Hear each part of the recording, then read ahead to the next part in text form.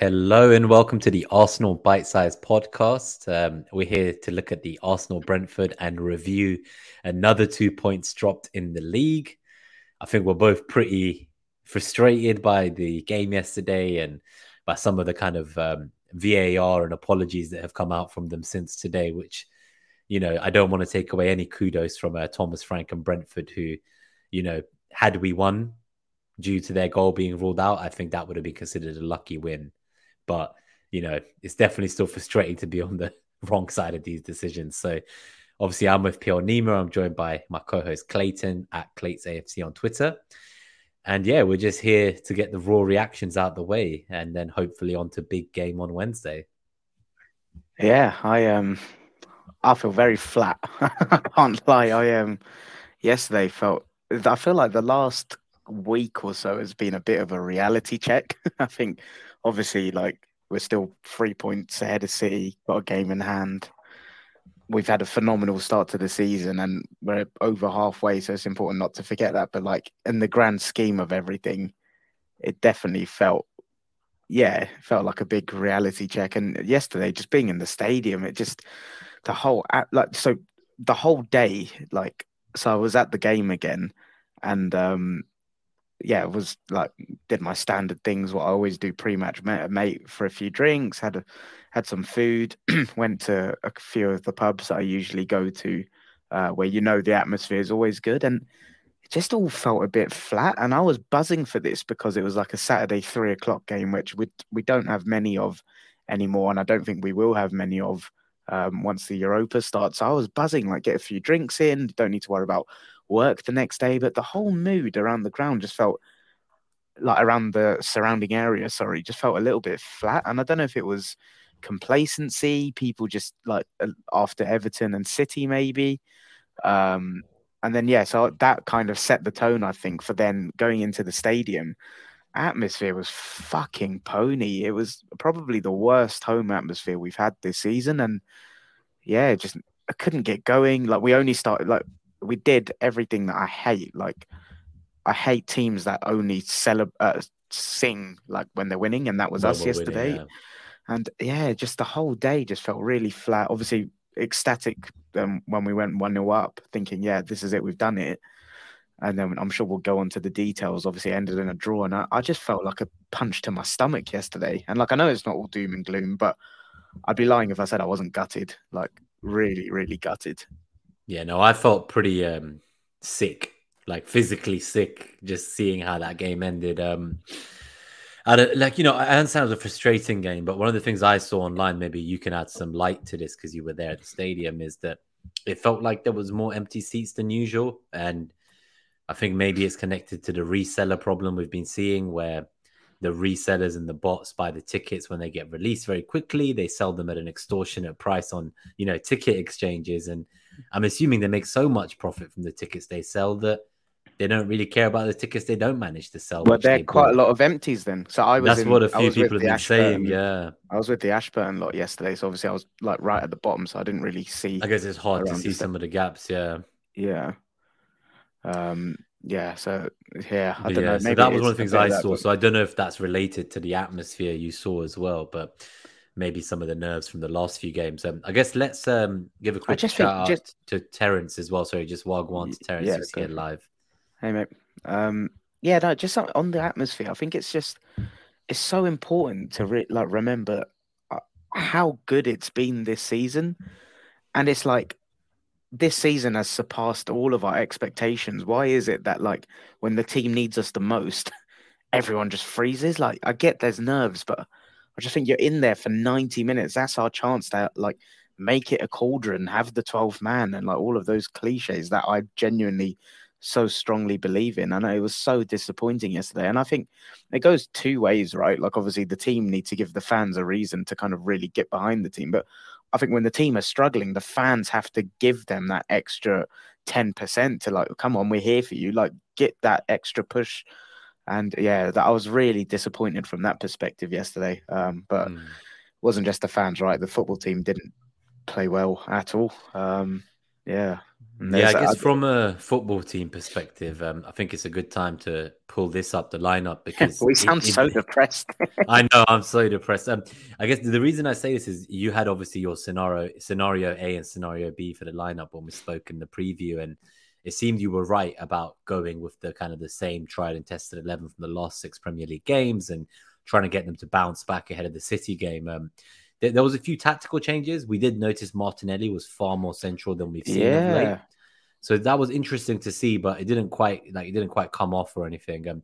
But he did seem quite shot happy. It's like he was desperate to protect his minutes going forwards. But just generally, it did feel flat. I know what you mean.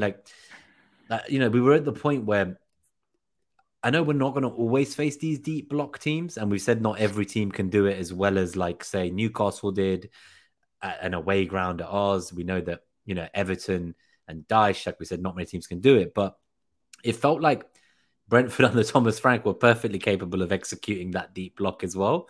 Yeah. And we were like reduced to Zinchenko taking pot shots from outside the box, and like we just couldn't get in. And the Yeah. goal we did create, like that was an incredible pass from Saka. Like he basically took out the entire back line with that whipped in cross. And So even the like, pass from yes, Odegaard to play him in the first, like that level of precision that was required to unlock them, like it's like all that fucking hell, hard that work, and then we got undone, and it looked like we just couldn't. We didn't have enough to go and get another one. It felt like, and it was just super frustrating. It was games like this where we've now faced a few kind of deep blocks in a row, and I think this is what I was saying to you about. It's reminding me just how good Jesus is against these strong kind of centre backs who are quite physically dominant, yeah. and how he can always create that chaos and make something happen. And I know Eddie's been getting much better at the other sides of his game beyond just goal scoring, but not having another striker option, like just not having two strikers in the team, is Oh, really it's starting so to show. I detrimental, think, isn't it? yeah, it's Yeah. really starting to show. So that was a bit frustrating. Yeah, I was pretty disappointed by that. I also thought that, generally speaking, it was maybe one of Saliba's worst games for us so far. I know he's very young. I don't want to pile in Yeah. on him, obviously. So it's just like more of just what I saw, how I felt. I don't, But to be it's honest, just I've never seen him perform like that. I don't even think it was a case of it being his worst game. I think it was like Tony was just on a different level. Like You that couldn't was get a the ball off him. He's so no. good. Like I don't think there's many centre backs that could have dealt with Tony how he played yesterday. Like I think I saw a stat. So there were 10 aerial duels and Tony won all of them. Like, and even not just Yeah. the actual duels, his link up play, his movement. Obviously, he hit the post. He could have, was it the post or the bar? Could have, should have scored. He got his Yeah, goal, they which hit the I'm bar, sure didn't we'll they? Yeah. touch on. But like his all round centre forward play was brilliant. But just one thing, like you touched on there, obviously the tactical tweak with Martinelli closer to goal and on the inside. I liked that. I really liked that. But Mm. if we're talking about pairings, it feels so counterintuitive that he makes that change. And then remember what I said last week about the positional play and like the different lanes?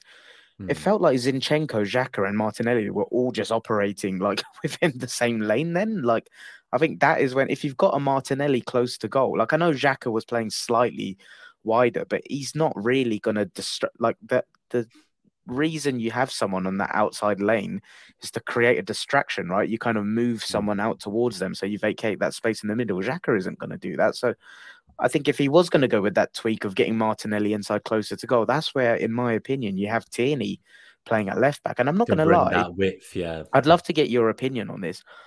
I didn't think Zinchenko played well. I was really disappointed in him. I thought a lot of his decision making was poor. I thought he was forcing himself onto the ball in areas that he didn't need to be too much.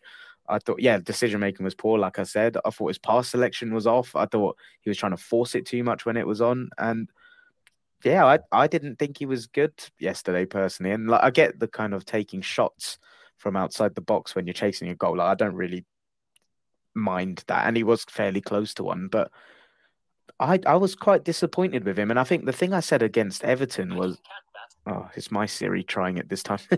The thing I said against Everton was I felt like we had a false sense of control in that game.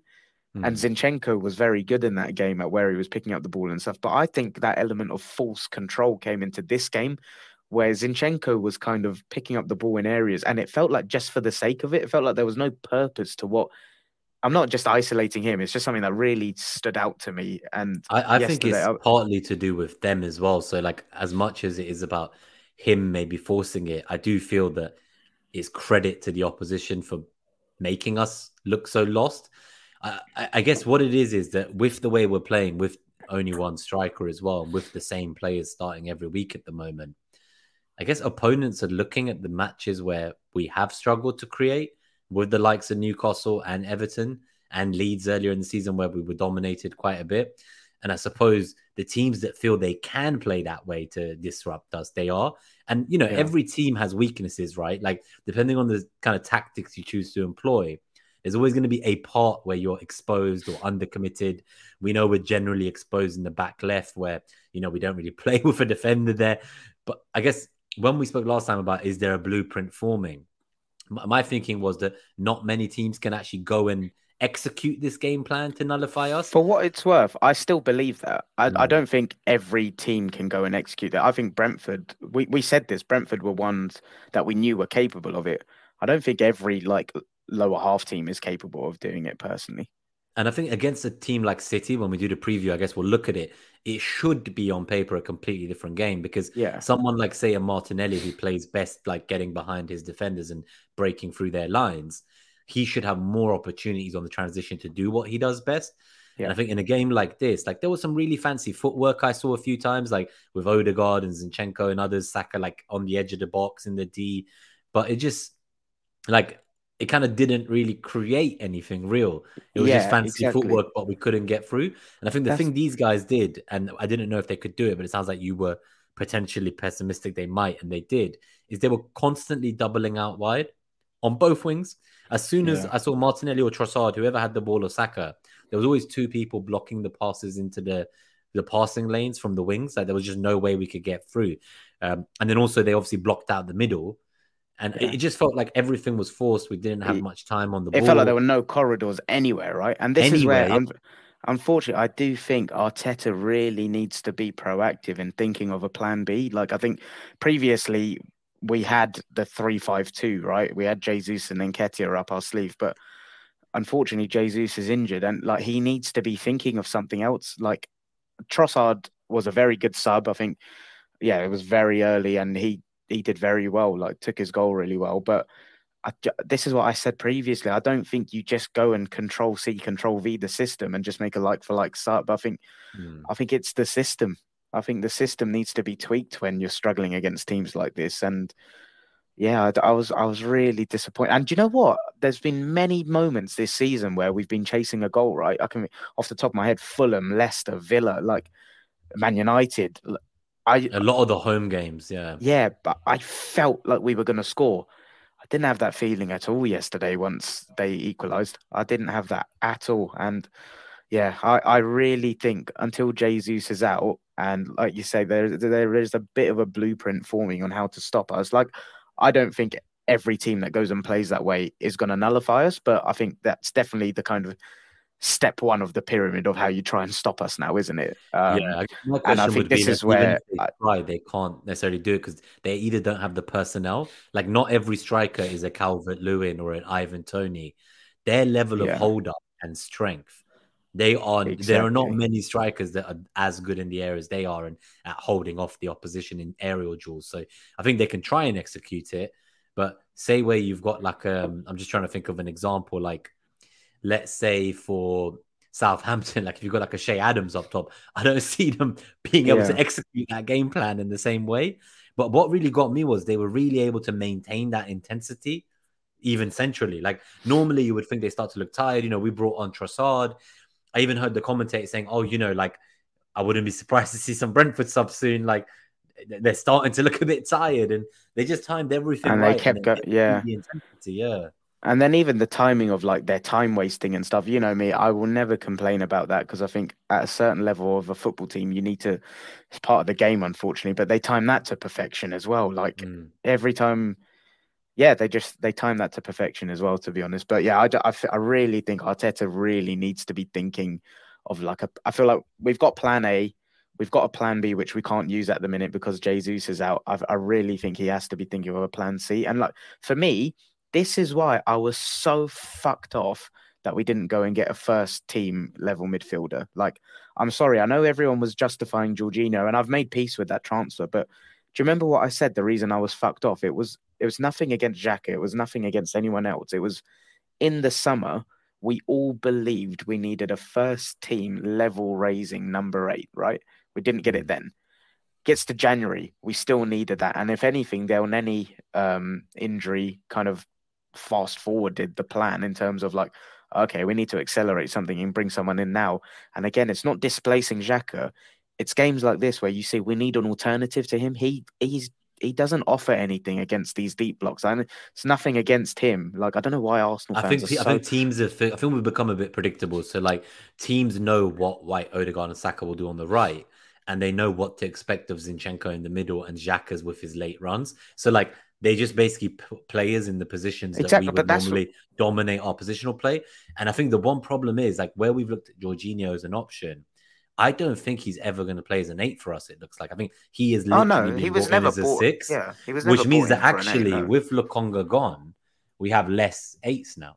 So we Yeah, actually you have can tell less it's just eights. Vieira, isn't it? Like, and I think And Smith Rowe when that's he it. comes back. But like to my original So point, that's and where that's we're what. missing though, right? Like again, we're missing a Smith Rowe, we're missing a Jesus. Like Yeah, but I like just this is my wish they were point though. here. Like my point is we needed that in the summer. I don't know why Mm, everyone's just made peace with like, oh yeah, we didn't get an 8. Like in the summer, we all had our shopping list. It was a centre forward, it was a number 8, and like a mm. wide forward.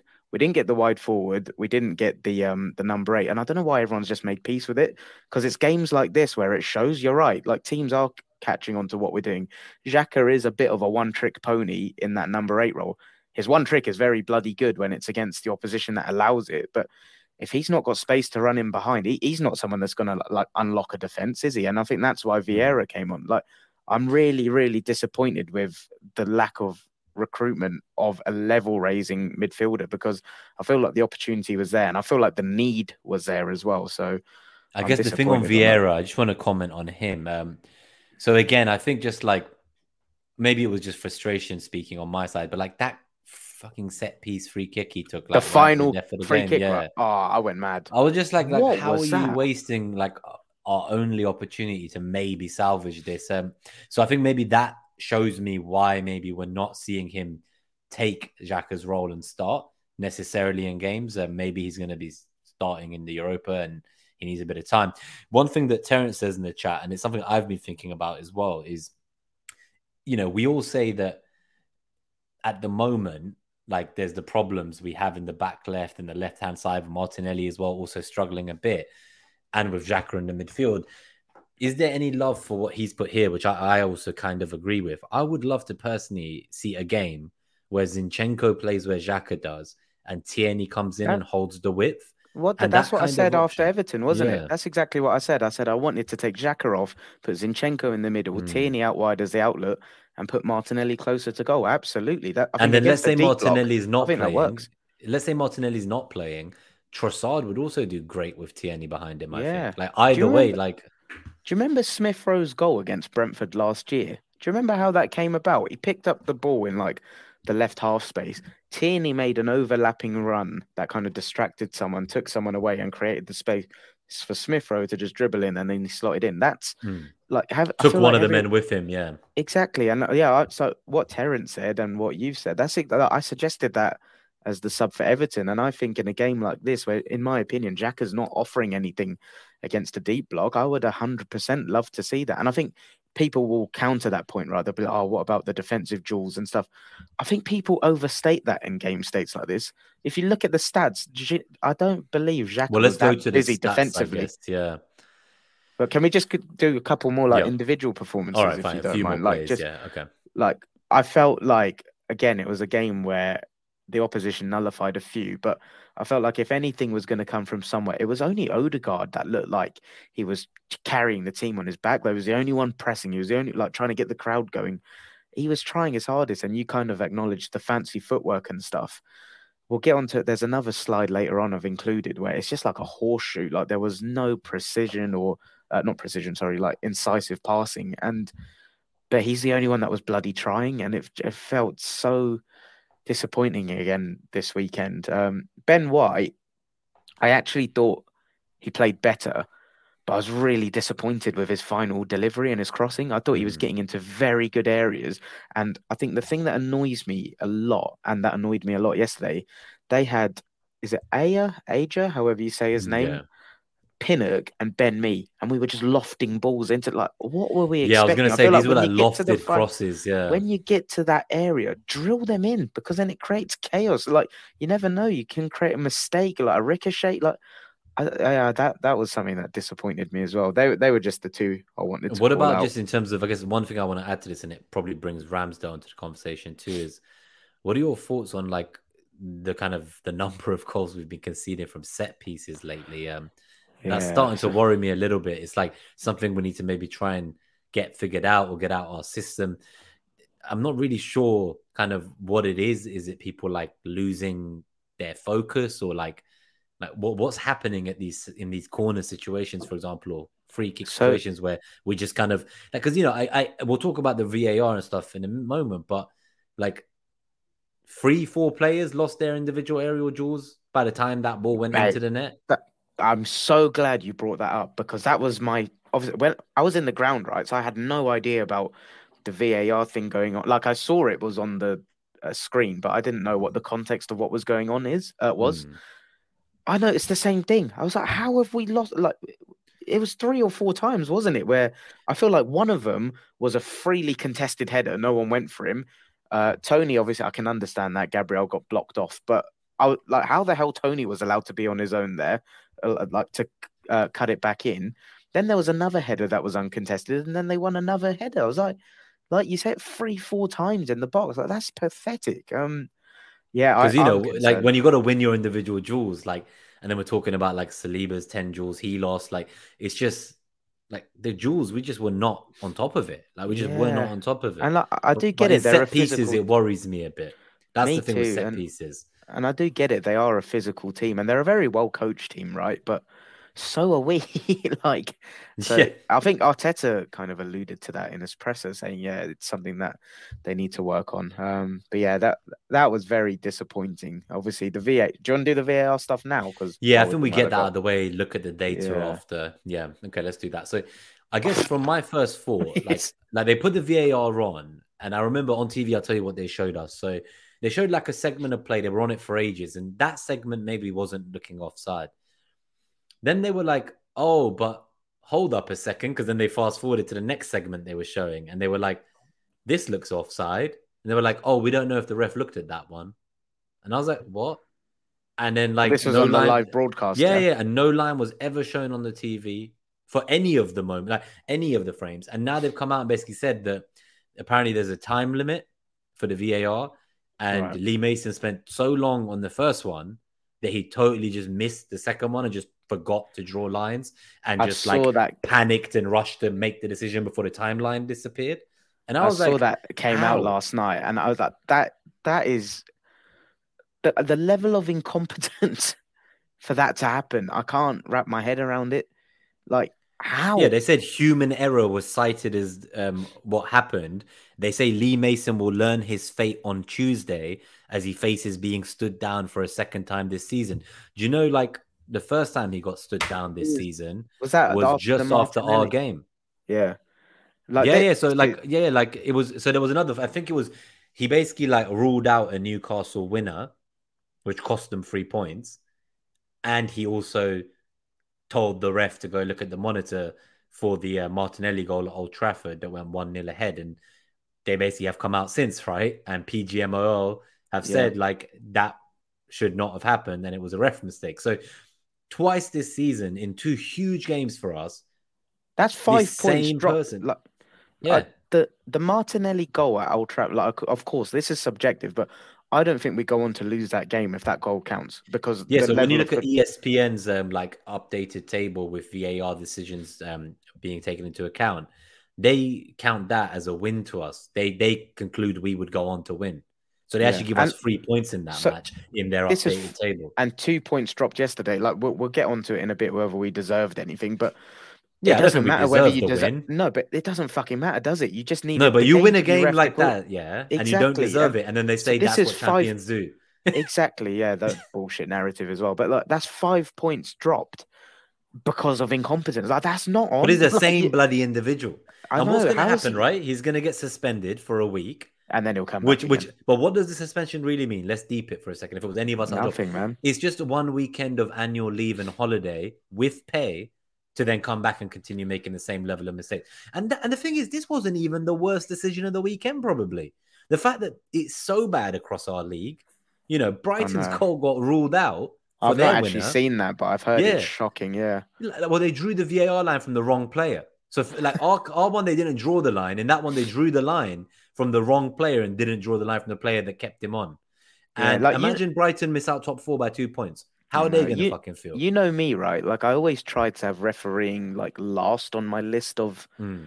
not excuses, but I always try to look inwardly and like what could we have done to win the game. But when you're in a title race, like there's no margin for error. You can't like 5 points. We've been fucked over because of incompetent. Like, No, but that's y- just Lee Mason. You're not yeah, including the penalty shout we discussed to Everton, whether we think it's a penalty or not. But since yeah, then, I still think it is. And then we're also not including the one at Southampton, where they dragged Jesus to the floor. We're not including the handball by Newcastle in that game. We're not including the foul by Dan Burn on Gabriel in the box. 2 penalty incidents in the Newcastle game, one in the Southampton game, a fucking offside goal potentially in the this game against Brentford, the disallowed goal against United. It's like every game we've dropped points. Like I'm not trying to say like, oh, we didn't deserve to drop points. Like, but it is but there pretty was something frustrating else when in going on. every single match Yeah, something happened where the officials either didn't look or didn't look properly. And we will never know what the right outcome should have been or how. And it just drives me fucking insane because I don't like this happens to other clubs too. I said this to you oh last time, I yeah, think. Like I've seen it happen to every other team. It happened to three of them. Like Chelsea should have had a penalty yesterday. They interviewed the fucking player who saved the goal, and he's like, "Yeah, my dad used to be a goalkeeper, so that's where I learned to save it." Like, how can a yeah. I've fucking not seen outfield that one player either. save a goal with his hand like he's the goalkeeper? And he's even joking about it in interviews and laughing because he fucking knows. Like, it's That's it's wild. It's the fucking level wild. of refereeing in this country. Like we, as a country, we've got the worst refs in the world. Like you see it at major tournaments as well. Like you never really get that many English refs that get called up to go to the World Cup and the Euros and stuff. And when they do, they're fucking tragic. Like it's so bad, man. But It's yeah, I honestly depressing. And the championship refs are no better, so they're not going to get promoted up. And we spoke about this months ago about just the lack of protection for the refs at grassroots, meaning that most people who could go on to become good referees, they just fall out. Now, I don't want to get into conspiracies, but have you ever seen the map or the map God, of where the referees of the Premier League are from? yeah, they're all like northeast, It's right? like 95% Manchester and Liverpool. They Yeah, I all like remember fucking Lee Mason comes from fucking Manchester too. Now, there I'm not was saying that they're biased, but guess what? You grow up in Manchester during the, best ever era in United's history of 20 years of dominating the Prem. I wonder who these people supported growing up. I there was wonder. a funny, I forgot who the ref was, but it was one of like the big time yeah, one of the big names in the Premier League of the last 2, 3 years. For completely escaped me who it was. And he was at the center of like a controversial decision, shock, and then someone found his Facebook profile, and his header was like back in the day, him at Old Trafford. I was like, it's so bad, man. But yeah, do you know what? I try not to get so wound up about things I can't control or have any influence over, but like this is I can't get my head around this. I really like, It just yeah. blows my mind. It's been happening for years. Like Wenger got fined for saying that the refs were a He called out disgrace to Lee their Mason association. specifically, didn't he, in 2016? Yeah. Do you remember that? Fucking Lee And Mason. he's This still guy has knocking been around. destroying us all this time. What a prick, man. I think, to be fair as well, like we have the most expensive league in world football, and yet all our referees are English. So we import in, That's so foreign true. talents. How come we don't use any referees? I And never it's like, thought of that.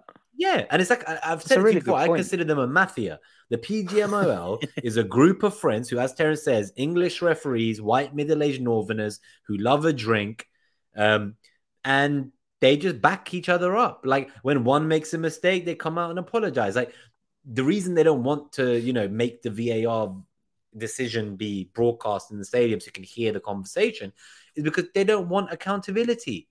Yeah. Like, Yeah, like that's no one, exactly it. like how they're sending an apology to Arsenal and Brighton, and I've already read that Arsenal don't intend on filing a complaint because they don't want to waste their time and they want to just focus on the game against City on Wednesday. So Arsenal, like, they know that, like, what's the point of even putting a complaint? Because this It just falls mafia on of deaf ears. PGML will Yeah. connect. They're just there to protect each other. So honestly, it's just driven me insane, this You whole just say, I thing. think the telling thing for me was Arteta just outright in his interviews when we've all been briefed, we all get told at the meetings. That for me is offside. For him to say deadpan, like that was wrong, like They asked that. him what That's they're like. What did they say to you in the meetings? He goes, no, they didn't say anything to me. He goes, they've told us from the start of the season and to everyone in the league that is an offside. He's yeah, like, that's what they've told us. He's like, one of them's blocking Gabriel. One of them is offside, making my defenders run towards him to think about what he's doing. He's like, there's multiple things. Even the fucking set piece they got was a soft foul. So the yeah. set piece that led to this incident was arguably not even a free kick for That's them. a good point. I actually forgot about that. Yeah, it was Yeah, very and have you soft. have you seen that on the freeze Tony frame of was the like offside holding. incident? There's Zinchenko being held by two people in between them, like sandwich, and they're both gripping onto him as the ball comes in. There's like three, Yeah, four phases of that play that are fucked. How I that know. happened, I don't know, honestly. But let's go to. I'm just gonna give a quick shout out to a few others who tuned in live. Christopher Yeah, Tellez, nice good one. to see you, mate. I've starred your questions, guys, that we'll come to at the end. William, Nice good to one. see you, mate. And we have Bobby here live. Lovely to see you, mate. Nice one. But yeah, so oh yeah. So just to comment on this, Christopher, as well. So they interviewed Ruben Neves after the game about Do you like want to just what read out what the happened. comment is? Yeah, so for the podcast listeners, they're saying that Jared Gillett, who's the only Australian in the PGMOL, he was the referee who sent Lamina off yesterday. And they asked Neves, and they basically said, like, what happened was Neves and another player were running towards the ref to complain about something. And in the background, Lamina was the third player, and he like just was jogging towards them. So the ref just turned around and gave Lamina the yellow. And he goes, I don't understand. Like, do you not use logic? Like, why wouldn't you give it to me or the guy who ran towards Yeah, him? And they're saying because 3 is a crowd. So 2 is fine. But because a third guy ran towards him, that's illegal. And it's like mental, isn't it? I get that they're applying the laws by the letter of the law, but Yeah, you but got to have some look at common sense, logic and right? common sense. Yeah. Like this guy, like, and then they said to him, they asked Neves, like, did Lamina say anything to him? Like, was he being mouthy? Did he like dissent? He goes, no, he didn't do anything because he didn't say anything. He goes, he was just walking towards us. He goes, why didn't the ref give me the card? Why is he giving it to the guy already on a yellow who had nothing to do with the run up? Like, See, oh man, it's just it blows my fucking hell. mind, but it's selfishly just like obviously we talked about the other what if incidents, but that's a guaranteed 5 points that we've been fucked over by, and that And that's not even the I other can't games. Yeah, that's exactly, just United and and I can't get Brentford. my head. I cannot make peace with that. I just can't. Like, obviously we have to, and like we're 3 points ahead, got a game in hand. It's all within our control. But imagine the difference of the buffer room if we had those extra 5 points that we were robbed of. Like it's yeah, I don't know. I think it's important like not to just get swayed on this point as shit as it is because we weren't good enough. There's so But much more you we would need have to do. Yeah. these things going your way when you're having those shit moments. Like just because we're not playing well doesn't mean that we're allowed to be refed poorly.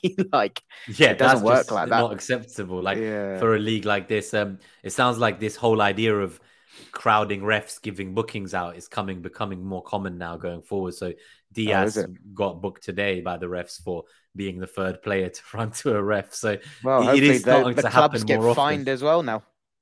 Yeah, no, only Arsenal get fined when 5 players surround the ref 2 weeks in a Yeah, row. But trust. I've seen every other club do it every week, and not a single club's been punished this season apart from us. So let's go Yeah. back to just here to the slides. I want to pull up the numbers for a bit because Do we have to? this comes, but as in this comes back hand in hand, right? Because you're Yeah. right.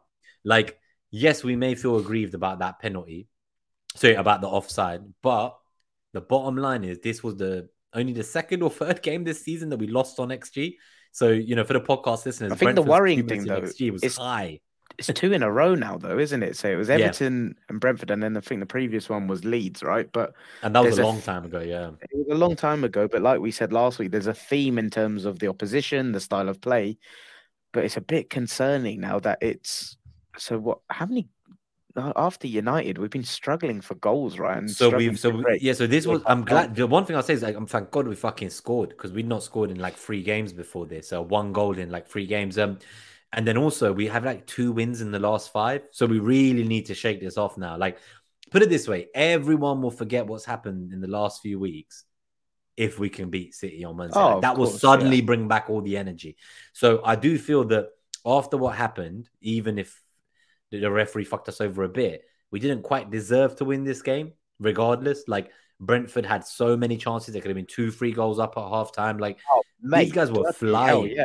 yeah. They were fantastic. Like, I mean, for what it's worth, I actually thought there were periods where we were very good. I thought we were moving it quite Yeah. nicely and getting into the right areas. I just thought it was the final pass, and like I said earlier, there's another slide coming up later that I think really nicely illustrates why we were struggling. But yeah, like I thought we had periods where we were doing well. It just feels like the chances right now are just not coming. And I in my simple head, I think the way we play and create overloads and try to force things centrally, it just doesn't cut it against the deep block. And I think, like, I can't get that goal that Smith Rowe scored against Brentford last season out of my head, and just can't help but think what an overlapping fullback in Kieran Tierney can do against these sort of oppositions, because I think it gives you a whole different dynamic. It opens up completely different lanes for people to operate. It stretches the pitch, and then you've got the people centrally that actually make the difference. I, Like let's say yeah, Zinchenko playing there, or Vieira, or even Smith Rowe if he's fit. There should be game states or certain opponents that we should be more willing, I think, to not just go with the same 11 because yeah. that's the Like, I'm ones not that gonna got us lie. here. Like, I think I'll get shot down for this. I thought the inverted left back was fucking pointless yesterday. I didn't see any benefit to it in that actual game, personally. It's been one of the best things I've seen for Arsenal as a tactical evolution, but it doesn't mean you have to like die on the hill of doing it all the time. I just, yeah, I don't know. I was quite frustrated that we seem quite wedded to that. And it's not saying get rid of Zinchenko. I think, like we've said, what, Just have options. what, Like when you look at like look at yeah, today, right? City dropped Rico Lewis, Akanji, and Aki. 3 of the back 4 that is have it? played every week so far. They just brought in a Yeah. bunch of different players into a new system, went super aggressive, and they just went for the kill, right? So we've always said we didn't have the depth. I think you said like Arteta maybe had 13, 14 players he truly trusted. So maybe that opportunity wasn't there for us to change the system. But he has been pragmatic in the past before. He was Yeah. pragmatic in his first 6 months to get through the cup. We played with a back 5. We did what we could to beat a City and Chelsea who were great at the time. And we had to just like get our chance and win in those games. Now, I'm not saying I want to play like that again, but in a scenario like this, I think we just need to be willing to change There needs to something. be something And different, right? nothing Yeah. changed. Like when it was 0-0 at 60 minutes, nothing changed. Like Yeah. we made a few like for like swaps again, right? That was about it. Vieira coming off of Xhaka was maybe a little bit not like for like in the sense that we were really trying to put play. There was parts towards the end of the game where I could see Gabriel and open play our centre back He took a like couple a on the shot, didn't wing. he? But he was Yeah, he like took. running on the wing. He then passed it to someone, and I thought, okay, he's now going to run back to defense to get to his position. And after he passed it back, he ran back into the box. And he's like, pass back to me. Like we were Yeah. so desperate for a goal that we had everyone piling in, and we Do you still know couldn't create. what it is as well? Like, so if you just look at the graphic, right? Obviously, the XG kind of speaks for itself. And yeah, Brentford could have, should have been 1 or 2 up at halftime. Like that, yeah, they created high quality chances. I always like looking at the threat because I feel like that is quite indicative of where you're arriving as a unit, the areas you're getting in. Are you looking, yeah, what it says on the tin, are you looking like a threat? And look at it, it was just even throughout the whole game. And like that's something that you don't see us being matched in that kind of metric at all. And I think this is where you take our goal, for example, that for me was, do you remember last year with Lacazette? It felt like every goal had to be perfectly curated. That's how it feels like we're going to score at the moment, like a perfectly curated goal. And I feel Mm. like without Jesus, that's what you miss, that unpredictability, the chaos factor, right? that goal for me yesterday is exactly why we need to change something against these sort of opposition, because that ball from Odegaard, the weight of the pass on that to feed in Saka in that fine, narrow margin, and then Saka had to put in an inch perfect cross. Like, that's a 1 in 50, 1 in 100 move that comes off because of like the precision of that. You can't be relying on one clear opening like that against these sort of teams. And I think that Hmm. for me just kind of illustrates what we're up against and why we need to be looking at something different. I think our patterns of play and our tactics have been absolutely phenomenal this season. And I'm not saying like we've become predictable to play against, but against certain opposition, those patterns aren't cutting it. And I do think we need to start evolving and adapting for different game states. Personally, ironically, I actually think the City game will suit us a lot more. I honestly do think it will suit us much more. I just hope that we have the mentality to come. Now, I saw Xhaka put out a social media post after the match, and I do agree with what he said. He essentially kind of said, like, look, like, this has happened. Let's put it be. I'm We'll paraphrasing, by analyze the it. way.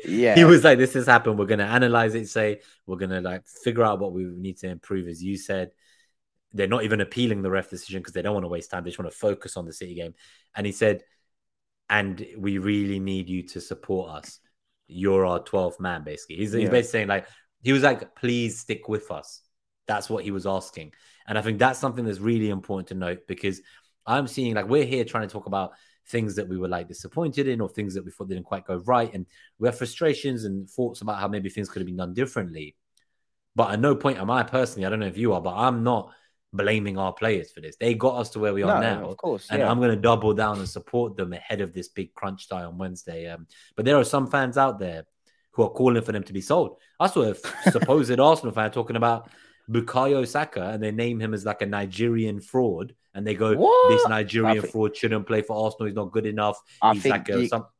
there's always a theme with those sort of fans. Yeah, I think it's very clear who you can tell are proper Arsenal fans personally. So yeah, my Twitter time, You see this all the time though. Like I saw a United fan the other day. My United friend sent it to me, and he was basically like, "This guy says Rashford is our worst player for our system, and we should get rid of him." And then he wrote like a what? 50. He wrote like a 50 tweet analysis of like why Rashford was their worst player and shouldn't be in the starting 11. They should play this other fucked up formation that had Wan-Bissaka over Dallo. It had some other random nutcases in the team. Like I was looking at it like, who are Some these people? fans are Like mental, man. Like, I yeah, think I people think, forget the word supporter, right? Like yeah, a supporter yeah. supports the team through thick and thin, no matter how bad things go. You don't abuse your own goddamn No, players. And I and think this that's is what something that I can't understand. I stand so strongly by. I think, to be honest, people go too far the other way and they're scared to uh, like critically evaluate things, and I feel like give constructive criticism and stuff. I feel like people have gone the other way now, and it's like you can't say one negative thing that's like actually a constructive criticism about a player because you're a bad fan. Like I think it's fine to do that, but the underlying feeling is that of, yeah, indefinite support, right? Like just get behind your team all the time, but at the same time, it's okay to acknowledge where you think some things were mistakes, as long as you don't go Yeah. like overboard about it. I guess on one final positive before we carry on, like Trossard's cameo again looked very good, right? He's looking like Yeah. he can bring a lot, and to be honest, in this moment, I think he's giving more to the team than Martinelli is, personally. I think that was a big moment for us. Whatever happens, as I said, like we needed a goal. We hadn't been scoring in a few games, and regardless of the result and how we performed, I think that goal for Trossard especially should go a long way in his confidence and Yeah. like having the home crowd celebrate it with him in that moment of euphoria. I hope that's like just the start of a very beautiful journey with the Arsenal and Trossard because I really like him. He's Yeah. honestly just so technically gifted. Like, He's and got a bit of he fakes power so about him many as well, though. movements as well. Yeah, he's got Yeah, power, but like his fake, he seems to fool the opposition a lot. constantly. Like lots of Yeah. shimmies and turns and twerking. Like no one knows where he's going, what he's gonna He's do. He's just he's got more I used the word power there because he's got a lot more directness to him than I thought. I thought he was a bit of a pocket player, like a bit of a pretty 1-2s here and there, but he'll pick it and he'll drive inside and out. And like he's got, do you know what I really like about him? he's got a lot of similarities with Martinelli in the way they drive with the ball, but he's also got a little bit more like flair about him in the way he's got that kind of, yeah, that the flair side as well. So like, I personally think he's giving more to the team than Martinelli is right now, and it'll be I interesting guess to in the see. preview we will talk about whether we think Trossard or Martinelli will get the start. I do think that Martinelli, for what he does off the ball defensively, he will probably still start because we'll want to kind of nullify that Grealish Foden wing. Yeah. But I would not be surprised to see another early sub in for Trossard to change the game if things needed. But he is staking a claim to start a game, and maybe it's Oh, that Villa away 100%. game that he starts. Maybe that's Yeah. where he starts. It's But interesting it'll though, be because interesting to on see. I do take your point and like on Martinelli's defensive work, but if you're Trossard, you kind of have to ask yourself, what more do I have to do to kind of get myself into the starting 11 right now, right? Yeah. Like he Like proved this it game, again. he did really well. He played well against City when he started that game. He was off on the front foot. To be fair, though, when he came on against Everton, he didn't really do Yeah, much. that's So true. like, That is, yeah, swings and there's been the roundabouts. good moments and the bad moments. Yeah. Yeah. So I think I'm still not sure he will be trusted to start against City, having arrived at the club a couple of weeks ago. But he is due some starts soon, and I've said this before. I honestly think that Martinelli will explode again soon. Oh, of course, yeah. But I think that will coincide with Jesus's return. Yeah, I I think the forgot. two of them just work so well together. Yeah, and I forgot where I heard this, so like I can't know who to credit for this, but it was a really good point. Martinelli's had like he had his breakthrough when Aubameyang was kind of being phased out of the team, right? And since then, he's just played consistently non-stop. Like I know Yeah, I'm conscious that Saka has as well, but Saka's a different beast in my opinion. Like, is it a case of just Martinelli? I'm not saying he needs a rest, but does he just need like to not have the pressure of being relied on as a main man for like just take him out of the limelight a little bit. Let just him for be a the few impact games. sub Yeah, for a couple of games. Like just do you know what the thing that I described a he's few very weeks young. ago? Yeah, but do you remember the thing I described a few weeks ago? It's like that left wing spot, you constantly require an 8 or a 9 out of 10. And for whatever reason, Martinelli dipped to like a 7. Trossard now gives us the ability to rotate them and utilize them so that you're consistently getting an 8 or a 9. And I stand by and feel so strongly that if Trossard is starting in that role and Martinelli comes off the bench, I think Martinelli's level will Opposition go up fullbacks again. will be getting terrorized if he Yeah, I comes off just think against it's sideways. yeah, I think it's just a case of manage them smartly, and I think it's going to be beneficial for the both of them. Yeah, so I think one to watch. Yeah, I think just on the what I said about him being young. So I think we forget that he's 21 years old. Like Exactly. Yeah. there's not many wingers who play that regularly at 21 for a team challenging for a title. And you know, we saw the pressure that came to Sancho when he arrived at United with that price tag, and he come back after an extended period out of the limelight, and he scored. Right, he scored them that goal the other day, and he started again today. He. I just think that with some of these young players, there's so much more to it than just are they a baller. Like there's a whole psychological element, and you saw what happened to some of the other young players that we played too much, right? Like the likes of Jack Wilshere and stuff, where we played them into the ground from a young age and they were never really the same again, right? So I'm Yeah. just also conscious we don't do that to some of these players. And that's something I'm always nervous about, which is why I wanted four. I think you said you wanted like 5 people at least for that front three, 5 or 6 Yeah. quality options so that no one is being run into the ground like that.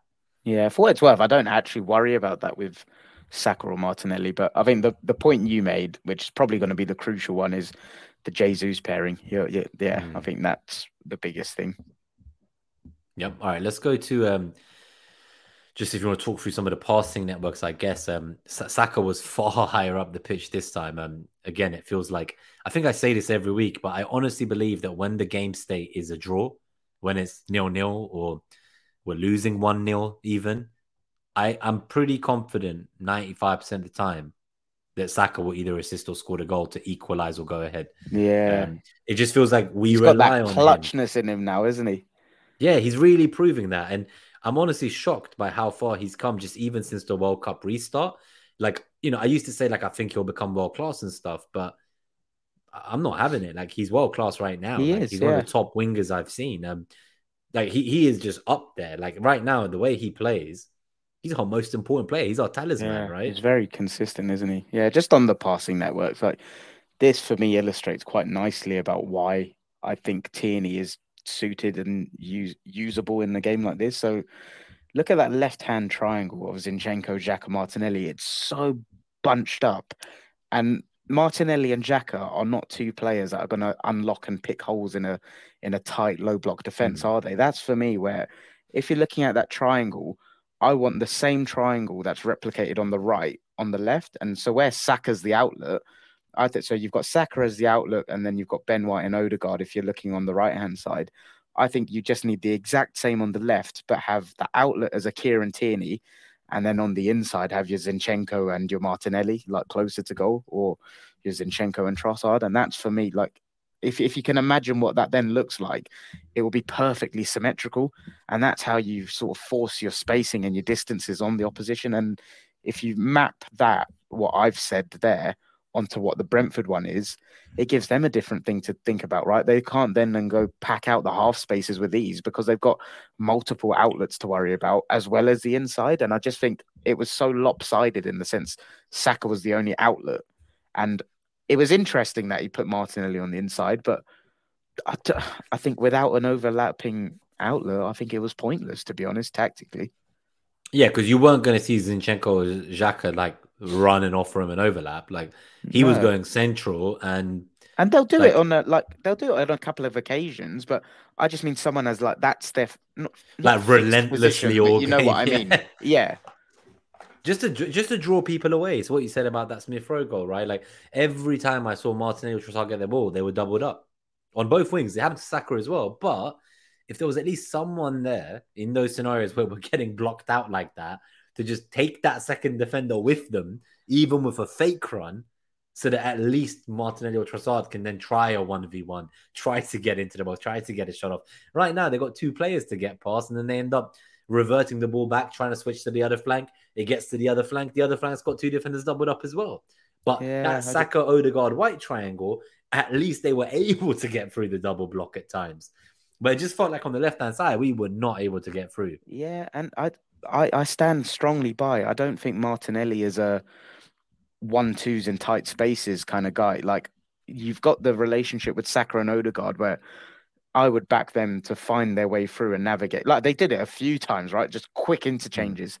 I don't think Martinelli is someone that's suited to that. And that's where I found it a bit odd that it was an instruction for. I get it, kind of put him closer to goal, but there's one thing being closer to goal, but you need to be close to goal as a team, right? And we weren't breaking past that final line, and that's where I would have quite liked to have like a Trossard in there earlier in the pockets, and I'm going on about it like a broken record. I can't help but think if you had Zinchenko and Trossard in the pockets, Tierney providing the width, because then Tierney's very good at getting to the byline. And you know what I said about Ben White? I was disappointed he was looping crosses. Tierney's He like drills them in. selection of crosses is very good. Yeah.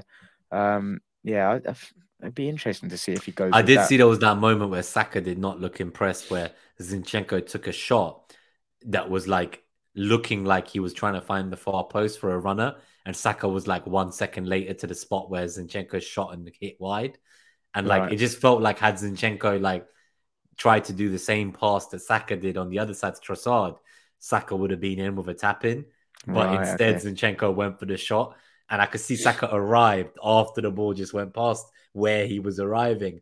And he just kind of looked up like, what the fuck? Like, Do why you are you know? shooting from there? Like, Do you know the vibe I got a little bit yesterday with Zinchenko was, and it's a good thing. It's like a leadership trait. It felt like he was trying to do it all, and like I think on one hand that's great. Like he's showing that level of responsibility. He's been there with City, but I think on the other hand, it's like you need to know that not everything needs to be you doing everything. So like that's what I was saying earlier. Right? I felt like he was forcing the passes too much. He was mm, going into areas I didn't think he needed to really collect the ball. I think there were some cases where we could have actually done with him maintaining a bit of structure on the left hand side to create other spaces. And yeah, I think to what the point you just made as well, that's another example, right? If he just kind of held it for a second or two and then played in Saka instead. But I get that's nitpicking, but yeah, I was And quite it's tough. disappointed Like with in him the yesterday. time, right? It's easy for us to see from a bird's eye view, but when you're in that scenario, if you look I at the didn't kind even of have my field of bird's eye view, view yesterday. I yeah, was, you do. But when you've got like the frame of view of the player and the intensity and pace at which the game was of going course, and the yeah, physical battles, I can see how Zinchenko might not have seen or was blindsided to that Saka was also running in to give it to him. So I can't put it all on him for that. Is there anything you want to say on the zone 14 and half spaces quickly before we go to a bit of Q&A? Just because I yeah, am just looking and we're almost at the hour mark, which I think we've got about 5 minutes. So if we can try and do this section and answer yeah. some live Q&A. It was just one point I wanted to make, which I think perfectly illustrates exactly what the issue was. So when people talk about positional play and the numerical superiority and everything that is like the principles of our play, the one no is you don't have a horseshoe. And that's exactly what we had. And like Pep used to talk about it a lot in like a couple of books I read and stuff. He's like, the horseshoe is just side to side with no purpose, no penetration, no incisive passing. And you can see it there illustrated, right? That's all we were doing. We were going side to side. You go from the right to the center to the left, from the left to the center to the right.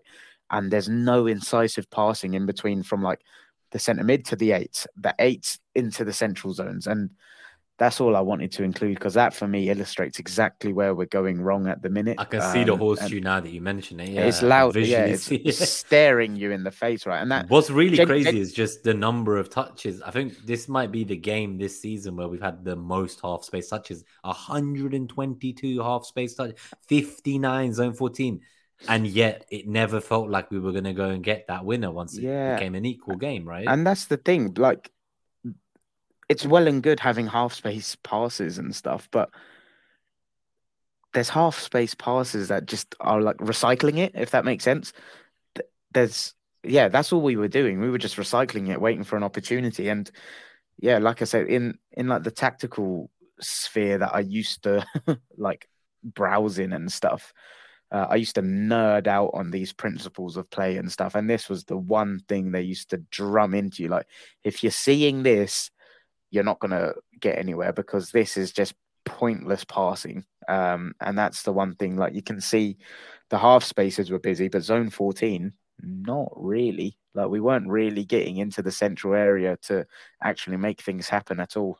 So I just thought that was a nice graphic that illustrated some of the impressive defensive work Brentford Yeah, did and if you're on the with some of our podcast as troubles. well, yeah, if you're on the podcast in the around 57th minute, if you come to the YouTube, you can see the visuals. I'm just going to go to some of the Q&A from the live chat that I've starred from earlier just to respond on a couple of points. But quick shout out as well to FPL Finn. Thanks for tuning in. Evening, mate. Hey, mate.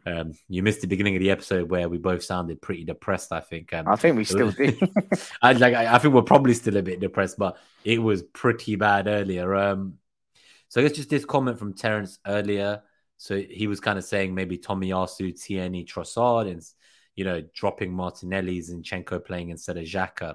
So I do think this is something I would like to see. The Ben White and Tomiyasu part, I don't think it makes too much of a difference in terms of what I want to see, but it's just the left-hand side feels very dysfunctional right now without Jesus up Yeah. top to support Martinelli and with no overlapping runner for Martinelli either. So he was playing centrally this time instead of on the flank, but then there was no one on the flank. So I do like Tomiyasu, and I wouldn't be surprised if he did get the nod as a 1v1 defending specialist against City. Like, it could happen.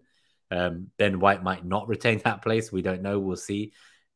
But equally, I do think Ben White improved a little bit last game, and maybe that confidence was needed going into City. But I Yeah, would no, love to I'd like see to. this Zinchenko in the middle. I would love to see that one day with Tierney at Same. left back. And do you know what? I actually think Trossard could do a job there as well, from like what I've seen of him profile wise so far. But yeah, like I said, I know I said about Ben White's crossing. That was like a specific aspect of his game. I actually thought overall he played pretty well and improved, to be honest. So What? Christopher Tellers is feeling so deflated after the last two games. And it wasn't made any better when he woke up to see that Mason forgot to draw the line. So, yeah, that is frustrating. So that's in relation. Obviously, I think we won't talk about the referees.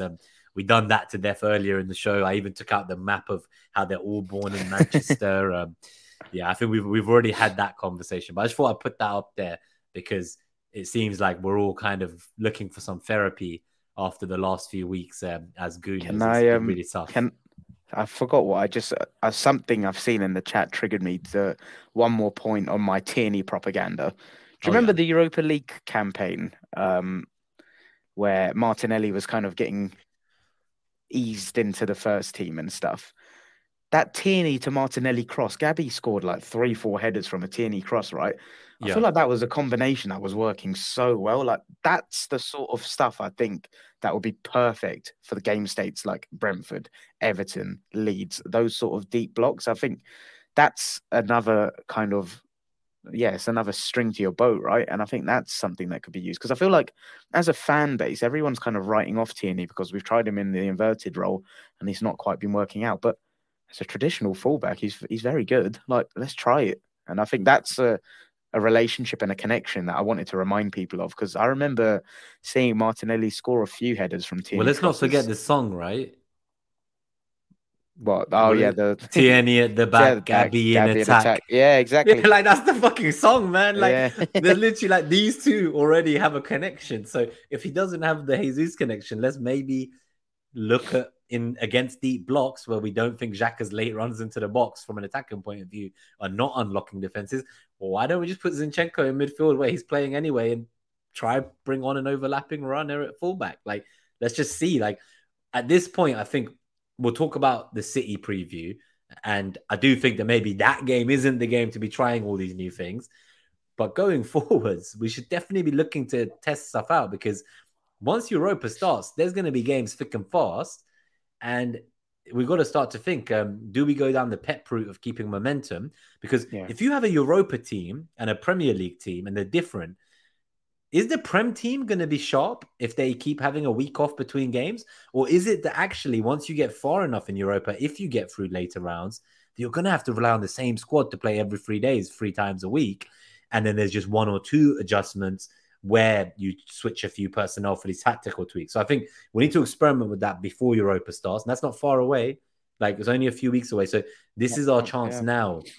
now. Bournemouth home, Villa away, the Fulham game. These are games where we should test a few things out, try stuff out before it starts to get a bit mental. So this is where I'm like, I think there's a balancing act. I think it's clear that against a deep block, we're struggling, but I still think we go into games and I think we play our game. For me, the moment you change it is when it becomes obvious you're struggling. And I think that's where, okay, it got to half time. I didn't really feel anything like anything was working. That's where I think, in my opinion, you make a system tweak. I Yeah. wouldn't go and Not from the completely, beginning of the match, yeah. yeah, like I wouldn't go and change and experiment The with the opposition too would much. be happy. Like I've been Yeah, I saying think this, it's like we all talk important to about remember. Trossard, but like let's say you're an Yeah, opposition manager or defender, if you see Martinelli's not in that lineup, you're gonna breathe a sigh of relief because you're gonna look at what he's done to all the other fullbacks this season, bar a few bad games now. I think these are things that if you do it, it gives too much confidence to the opposition that you're changing your entire system that got you here 21 games in. exactly. I So think I there's think you're just, right. I If think you there's a can't get balancing through, act. Like, I think for me, it's crucial that we come up with a plan C, as I keep saying. But I think plan A has got us so far. And I think in terms of the predictability, I stand by. I don't think every team's going to be able to do this. And I think we will have enough. But as soon as it becomes clear in a game that we're struggling, I think that's where you go, boom, be ruthless, switch it up. And just one thing on the Zinchenko in midfield, I just want to add. I only want to see that personally when it's against a deep block. And there's no transition opportunities in midfield. And because I think if we do that in like a standard game where it's fairly open end to end, I think we get fucked. I really do. I think people forget the defensive contribution of Xhaka. Why I'm an advocate for it in a game like this is Xhaka's defensive contribution is minimal and his offensive one is limited. That's why I think there's specific game states where I see it working. I yeah. wouldn't go and do it for every game personally. No, that makes sense. All right, let's call it there. And just a quick thank you to everyone who tuned in live. If you're listening on podcast or video on demand after on YouTube, thank you for all the support, for all the interaction in the chat. We will be back probably Tuesday lunchtime UK time to do a quick preview of the Man City game. And then we'll be Big doing one. quick fire. Yeah, that's going to be Big scary because fucking game. I'm My God. nervous as hell for that. I was hoping we'd be in a better situation, but we're in a scenario now where if they beat us in that game, they go first on goal difference. They will have Is played an it? extra game, Okay. but they will be first on goal difference if they win. So there is a lot on the line now on Wednesday, I Yeah. think. Huge game. And like obviously conscious we both sounded very deflated. I think it's normal. Like yesterday, like I said at the start, yesterday being in the stadium, it felt like I was punched in the gut a little bit. I was gutted. I think on the back of Everton, on the back of being knocked out of the FA Cup, which we didn't care about, but in the grand scheme of things, it's now 3 on the bounce. Like, yeah, it's our first blip. It's a little bit of a reality check, I'd say, but no dramas. Like, it's still in our hands. We're still the best team in the league so far. We just need to adapt a little bit. That's all, in my opinion. Mhm. And it's on us. Wednesday is a huge fucking chance to put a statement down, snap out of this little funk run, and like go again. Like I really think, yeah, Wednesday, biggest game in a long time, man. Yeah, honestly. And cheers, Finn. Yeah, I think I'm sure if you catch up, you'll hear how, like I say, how depressed we were earlier. But let's end it on a positive note, which is that I think the boys will be well up for Wednesday. And I Yep. think it's a different challenge and it's probably one that better suits this squad. So Yep. I'm Agreed. excited to finally stop playing a low block team after what feels like months of only playing low block Scenes when teams. So Pep just parks the bus. oh my god! If you see like a back nine or something, don't even get me started. He's nuts. We know that. All right, up the Arsenal. Good to be here for some therapy with you, Clayton, as Yeah, always. nice one. And we'll be back on Thursday, guys. Still top See of you the soon. league. Up the Yeah, Arsenal. still top. Let's keep shouting it while we can. See you guys on Tuesday.